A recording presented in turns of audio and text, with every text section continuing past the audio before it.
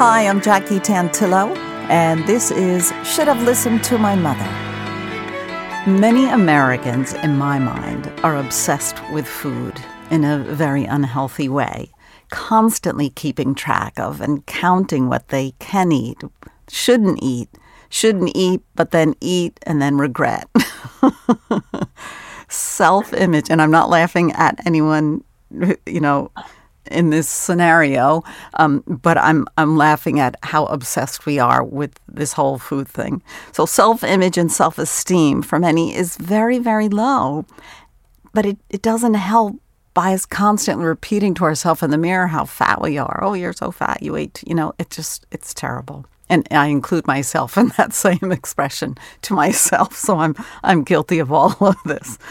We easily talk about the freshman 20 when kids go away to college and comfort themselves by overeating or eating the wrong foods because of being anxious and lonely, their first time away from home. And it's emotional eating. My guest, Leslie Chen, is the founder of Rise Lean and creator of Lean Instinct Formula. She was born and lived in China for 19 years before coming to the U.S. for the first time for school. She was unhappy and lonely. She sought comfort by burying her unhappiness in food. She gained weight. But the best part of the story is that she got the most support and love from the woman who she thought would judge her and berate her. Leslie Chen has a heartwarming story to share about the life-changing transition in the relationship between she and her mother and with her relationship with food. Leslie Chen, welcome to Should Have Listened to My Mother. Thank you so much, Jackie, for this kind and a warm introduction. I'm so happy to be here with you today. Well, I think we need to talk about it. Women in particular, I think more so, but in general, to have a healthy society is a very important aspect of who we are and inner well-being, individual well-being. So Absolutely. I want to start off with your mom's name. Sure. Her name is Ping. Okay. And Ping is still alive, still with us. Yeah, she's still with us. And is she in the U.S. or China? Right now, she's visiting me in the United States, and she's going back to China in a month. So I just want to take a couple of minutes to get to know your mom and her childhood or her upbringing, and to hear about how she's helped you become the business person and the woman and mom you are today. Did your mom ever work? Yeah, she did. She started working when she was very young, I think 22 years old, right out of school. And then she gave birth to me. She took like 1-2 years of stop, and then she went back to work until she was 62, 61. And what was she doing? Oh, she managed, in China, we had a lot of state-owned enterprises. So she managed one of the state-owned enterprises in my city. And was it a manufacturing or corporate or bank? What line of? Corporate. Corporate. It was corporate, yes. And you mentioned school. Did she have a higher education? She didn't have a higher education. Back in her years, it was very difficult for her to get higher education because at the beginning it was banned entirely, and then they started opening up. It was also very extremely difficult to get into a university. She had a high school diploma, and that was in a different city. So there was a lot of political background of this. Now she had to move with her family to a rural city, not rural city, but rural area because of a political reason. And then 10 years later, they got back to Nanjing, which is her hometown and also my hometown. 10 years they had to live. 10 years later. Away. Yeah, they had to go away because politically you have heard of the Cultural Revolution? Yeah. So many people were penalized during that era, right? With various degrees. Some people died. Some people were put in jail. My mom's father, as my maternal grandpa, used to be leading one of the major political roles in our city, municipal. And there was the Cultural Revolution going on. So most of the political figures at that time were penalized, and it was very tragic. So lucky for them is that they could go to they can say that I'm going to quit this role and I'm going to move to the suburbs, not even suburb, but really rural places where they don't have electricity or, they don't have anything there. They had no running water. So the entire family of 7 children moved there. And they spent 10 years there until 10 years later, the Cultural Revolution ended and a lot of things got resurrected. They were able to come back. And after all these years, these 10 years, was she able to use her father's connections again to get settled? It was very complicated. But my mom and dad, they were actually neighbors growing up. So 2 families knew each other. And once they came back, my paternal grandpa did not help with anything. It's more of her own father, my maternal grandpa, since he used to have a lot of friends in the system. So he got back. He was back into his original role. He was running some, the government departments, and then the family got settled fairly quickly. Your mom, she must have had a pretty tough life. She had a pretty tough life because another reason why it was difficult for her because they had 5 children in her household, and she was the middle. And the middle kid is the one who always got ignored, right? Because the oldest kid is like the oldest kid, and you get all the attention. Then the second oldest kid, my aunt, one of the aunts, my second aunt, let me call it this way, she is an extremely capable woman with very strong personality as well. So she always makes things right for her, right? Then here comes my uncle. My uncle, again, the only son in the family. So he got whatever he wanted. And then it's my mom, right? So you already have 3 in front of you, and you're not the one who gets any attention, but has to take a lot of responsibilities. And then you got the youngest.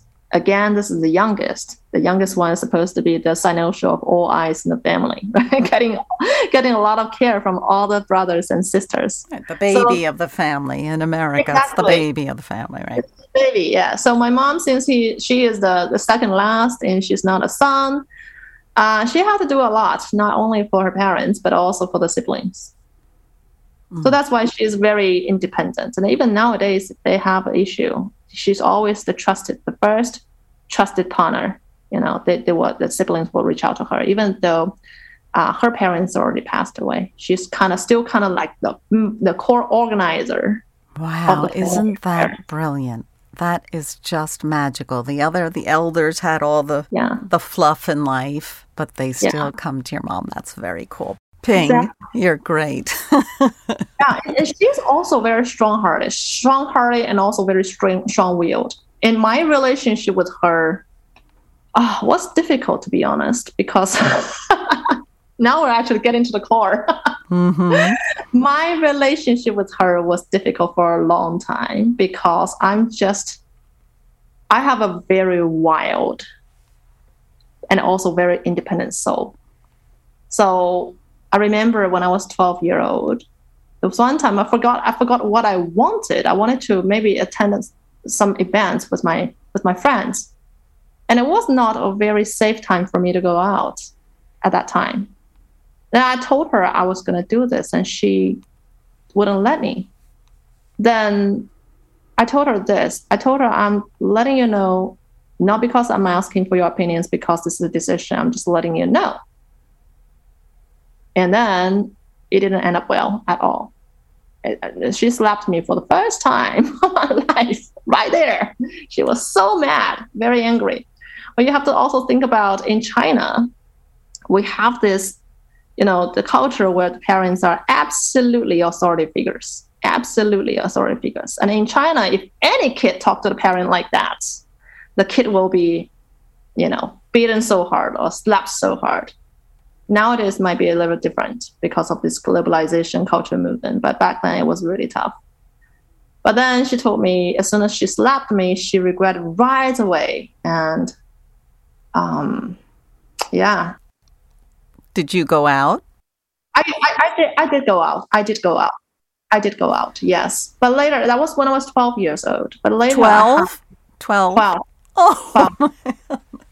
I did go out because she made sure that she called the parents of my other friend. Right. And she they probably felt so guilty. She was so guilty. And we didn't talk for about 3 or 4 days. And she apologized to me. And I know now, like in retrospect, knowing her personality, I know that it's not very easy for her to apologize to anyone, especially when it comes to things that she believes that she was right. So that was when I was 12 years old. Then 4 years later, I became a totally rebellious teenager. When I was 16, then I had this idea of moving out of China. Wow. Right. That was like the first time when this idea even emerged. And then I told her. And she was okay with the idea. She was okay with me leaving the country for education. But my entire school there was 2,500 faculties and students. They had a big problem with it. It was because, in the education system, the only thing you as a student have to focus on is to get good grades and then get into the local good university locally, right? So if you have an idea of going abroad for education and you let the others know, you're being the destructive and subversive element because you're distracting the other people. You're infusing new ideas in them that might not work well with the school system, right? But I had the idea. When my teacher asked me, I confessed, yes, I did have this decision made. So I was pretty much berated by the school principal and the vice principal every Monday morning in front of 2,000-something students and faculties for being subversive. And this is a time when my mom stood up for me. And I was surprised when she stood up for me because in this situation, also this is a cultural norm that the parents will be like, okay, yes, because this is the society's norm for students to only be focused on study and not think about the other things, right? You should do this. But she's like, I'm backing you up. Oh, that is brilliant. Oh my gosh. The pressure that she must have felt. She felt a lot of pressure because she had to go to the school, and basically the teachers were ridiculing her, and this is exactly what they told her is that your daughter isn't that smart. Your daughter she is not the top student. So what makes her think that she can enter the American university and get full scholarship there? You did. I did. I Yeah. Year 1 totally failed. My bad, because I only focused on Ivy Leagues, and the only non-Ivy League that I applied for was Stanford. I'm not that good, but I was like, okay, I'm gonna do it with whatever. And then the next year, I got admitted and with pretty good scholarship package, but got denied at a visa. So the visa interviewer did not let me go for some kind of concern. I don't know what the concern was. They didn't even specifically disclose it. So I had to try for another year, right? So there's a lot of pressure there because the entire school of over 2,000 people were watching me fail year after year. Right. And gloating. The teachers were probably all gloating. Yeah. And also the family members, because they're well-intentioned people for sure, but they don't understand me. They don't understand that this is actually going to work. Because I had a vision that this is going to work, even though I know the success rate is extremely, extremely low if you are international undergrad applicants looking for that kind of money from the school system, right? So I knew that the chance was very low. And my family members were like, this is not a realistic goal. You should not even pursue it or think about it. Just play safe, get into a local university here, and then you can plan your future there. But I was sick and tired. I was really sick and tired. But my mom was the only person in the family who was standing up for me. My dad was against it strongly from the way beginning, to the level that the third year, I didn't even tell him that I was doing this one more year. Wow. I didn't even tell him that I was doing this for one more year because I didn't want to hear anything from him about this anymore. Then I got the scholarship. I got the school's offer letter, the scholarship letter. And then I still didn't tell anyone. I remember I had to travel to Shanghai to get the visa, to go through the visa process. And I needed money. And I didn't want to tell my mom that I got the offer letter as well because I didn't want to let her down again in case I didn't get the visa this time again, right? So I didn't tell anyone. I went to my grandpa, since my grandpa did not know that I was applying for American schools. In his mind, he thought I was just, preparing for the Chinese higher education exams. So I told him that I needed money to register for some of the after-school classes, right, to improve my testing skills. And he gladly gave me $500 in, China dollar, but that translates to 500 as registration fee. And that's the money I took for me to apply for visa and then travel to Shanghai and then book a hotel there for 2 days. And I got the visa this time, came back, showed my grandpa, I'm leaving in 3 months. And my mom and my dad and everybody, nobody believed it. Did you speak English before you came? I did. Well, you kind of had to, because not only have to take SAT. It's 3 kind of exams I took. One is test of English as foreign language. You have to have that score in order to be eligible as a foreigner to apply. And then the next exam I took was SAT, because all American students took SAT. And I had to travel to Hong Kong to take it. It's not offered in mainland China to non-American students. Now, after SAT, I also took GRE. It was because initially the SAT tests were not offered in mainland China. I did not know if I could have a chance to ever take it in Hong Kong. So I took that GRE instead. I was thinking to myself, right, the student, if the school wants some proof of your academic aptitude and I cannot take SAT, then I might as well just take GRE to show that I'm, good on that side. So that's all the tests. Again, feeds back into the pressure, because if you want to take the test, you have to study for the tests, right? And if you want to study for the test, that means that you're probably going to miss some homework at school. That is such a great story, Leslie. That's really great. It's just that you have to be very clear about what you want. About everything in life. Everything.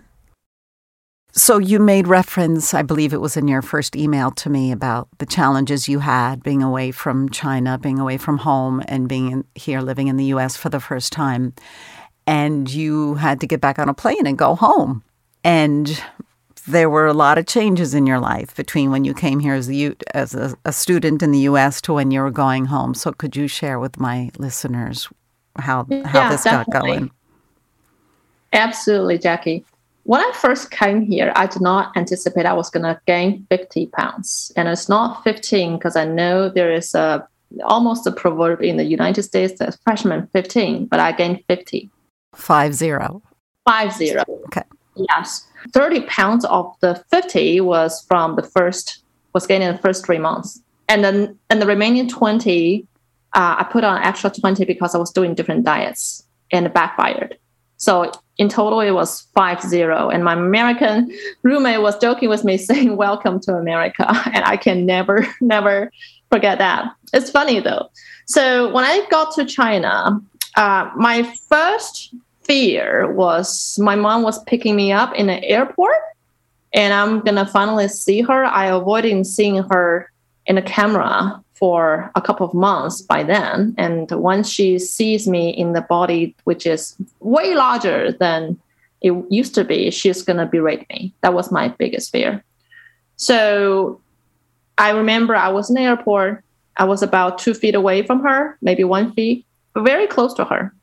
And at the beginning, she didn't even recognize me. And she was looking at distance still trying to see if I came out or not. So I finally had to call her. I said, "Mom, it's me." And she then realized it was me standing right in front of her. And I remember she paused for probably 1 or 2 seconds. It was very subtle. And then she said, "Oh, it's good to see you." And she didn't ask me anything about my weight. And she didn't call you out. That was pretty surprising to me. So during the entire way back home, I remember I was sitting in the car for about 30 minutes, just thinking about how I can justify, explain my weight gain to her. But she never asked me during the entire trip in China, which is about just a little bit over 1 month. So we were just eating a normal food that I used to eat when I was home. She did not make special food for me. She did not mention anything like exercising, because we didn't have this culture of going to the gym at that time. Now, what happened was one day, it was about like 1 month mark ever since I went home. And one day I just realized the pants that I wore on the flight back to China felt way bigger. And I was curious what was happening. I stepped on the scale for the first time, and I realized I was 14 pounds lighter. And one thing I do want to highlight here is that when I first got to China, I made a decision to myself that I was not going to keep doing all the diets that I used to do in the United States. It's because I wanted my 1 month home in China as normal as possible. Because when I was in the United States doing diets after diets, I didn't even feel normal. Describe your mom for us, personality. Like you said at the airport, she said hi. Did she give you a massive hug? Is she warm and affectionate? Come on. We're Chinese. We don't hug each other. Oh. if you tell your mom, in China, you tell your mom, I love you, your mom will be in tears, thinking you're probably dying or something. You don't express that. So she was like, apparently she looked happy. The very initial moments were like because later I asked her, how did you react to my weight gain? I asked that question 5 years later. And she's like, I was thinking about how I should react to that. And she did not show it. But she pulled out the right card, because moms often don't get it right. And that was a huge moment. That was a huge moment. Exactly. And I really thought she would say something like, how did you get yourself here? Because growing up, she always had high expectation for me, no matter if it is academic standing in school or health or, physical workouts stuff. And Asian moms are like tiger moms. A lot of us do have tiger moms, right? Tiger moms tell you have to get A on everything. We've heard that once or twice about tiger moms. Right. So I was terrified when I was on the way back home, knowing that I was going to see her. I was mentally kind of playing what kind of words or what kind of criticism I might get from her. And I was mentally prepared to just go into that, So for me, it was a big surprise that she didn't even mention about it. Oh, I can only imagine bracing yourself. You're so excited to see her, and yet you are afraid of what's going to come. But I think she made a great decision in holding back and saying anything. And I think it's a lesson for all of us, parents or friends, to think before you react. You work so hard to get to a school, to get into a university in the States. So you should be really, really proud of all that you've accomplished. This was a temporary setback, and it's clear that you've changed not only your life, and you're changing other people's lives as well. Through your businesses, through Lean Instinct Formula and Rise Lean, you teach master classes and you're a life coach. You offer all that. Should my listeners be interested in finding you? So your website is riselean.com, and you can get lots of information about Leslie on that website. It's very informative. And you can get your daily emails as well. Oh, did you enjoy the daily emails? Yeah, they're really great. There's a lot, even if you're not someone who's dieting or, you're very confident, there's a lot of really good information there to have you become aware. It's really great, really helpful indeed. You are not a doctor, correct? You've done a lot of research and studying over the years. Right. Exactly. But you helped yourself, and you're healthy and happy, and that's the most important thing. And that's what I want to make sure my listeners understand, that they can all achieve this. Yes. I think it's important to make it very transparent. I'm not a doctor, right? So what I'm not teaching is not anything medical at all. It's rather a lifestyle and a kind of mindset and a routine, which can help you lose the weight effectively without being addicted to this weight loss game. So in a way, you can say that I'm replicating a lot of philosophy, right? Using a lot of philosophy and what I've learned from China, right? To inspire people here into a different kind of pattern or environment, inner environment, a psychological setting when it comes to a relationship with food. There's nothing medical there. And it's not magic. I mean, some of these formulas that you use are ancient Asian traditions, right? It's tradition, and it's very interesting because some of them are really magical. I can share with you why if your listeners are interested. It's actually very effective when it comes to curbing sugar. Yes, we have just a couple of minutes left. Sure, yeah. So one of the things that we do in China, I use the English name called T-SERT. So it's TEA as tea, the tea that you would drink, and SSERT. And that part is for dessert. It's the latter part of the word dessert. So T-SERT. T-SERT, the name, I created the name, and it represents the combination of tea and dessert. And this actually comes from our tradition for many, many years, talking about hundreds of years, and not just in China, but also in Japan and Korea, where we have the tradition when we have the dessert and pair it with tea. Because in China, we also have a lot of dessert that are sweet. But usually when you have the sweetness, you pair it with the tea because there is the bitterness in tea that helps you balance everything. It's just like the relationship of yin and yang, right? You want a kind of balance. And the good part of that when it comes to curbing your sugar addiction is that the bitterness actually helps you stop your further cravings for the sugar. So it not only just balances on it on a taste buds level, but also balances on the brain and the craving level, because later we did have many studies that proves that. I think one of that was published on National Institute of Health is called a little bit of bitter taste helps rewarding your brain's response towards sugar, which actually proves this theory. So I use this and I help my clients help their sugar craving, especially when they're having, let's say, some chocolate and they can't stop it. And before their body's responses towards sugar is wired, because that's more of a long run approach, right? If you want to do it now, you can try to introduce some of the bitter food, for instance, the tea, something that is slightly bitter, to balance that sugar craving. So you feel like immediately you don't want the sugars anymore, instead of feeling you can't stop. So right before you run for the chocolate or the ice cream, you make your cup of tea first. So you have it. Exactly. You make the cup of tea first.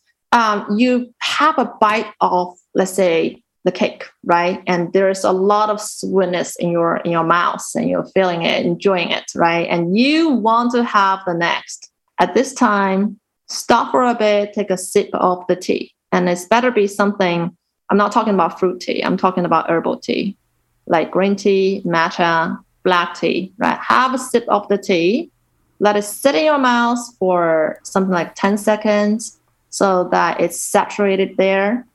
And then just think about, again, do you want the next bite of the ice cream or the next bite of the cake? Because what you're going to feel right away is that the craving dwindles right there. Oh, I love it. I love it. I love it. And we are out of time, Leslie. I'm so sorry, but it's been wonderful. And I'm telling you, if you need help and assistance with any that we've covered today, I would advise checking out Rise Lean, as in RISELEAN, riselean.com. Leslie Chen, you do a lot of work for a lot of people. I appreciate what you're doing, and hopefully some of my listeners will join in your work as well. Thank you so much, Jackie. And we'll be back next week with another episode of Should Have Listened to My Mother.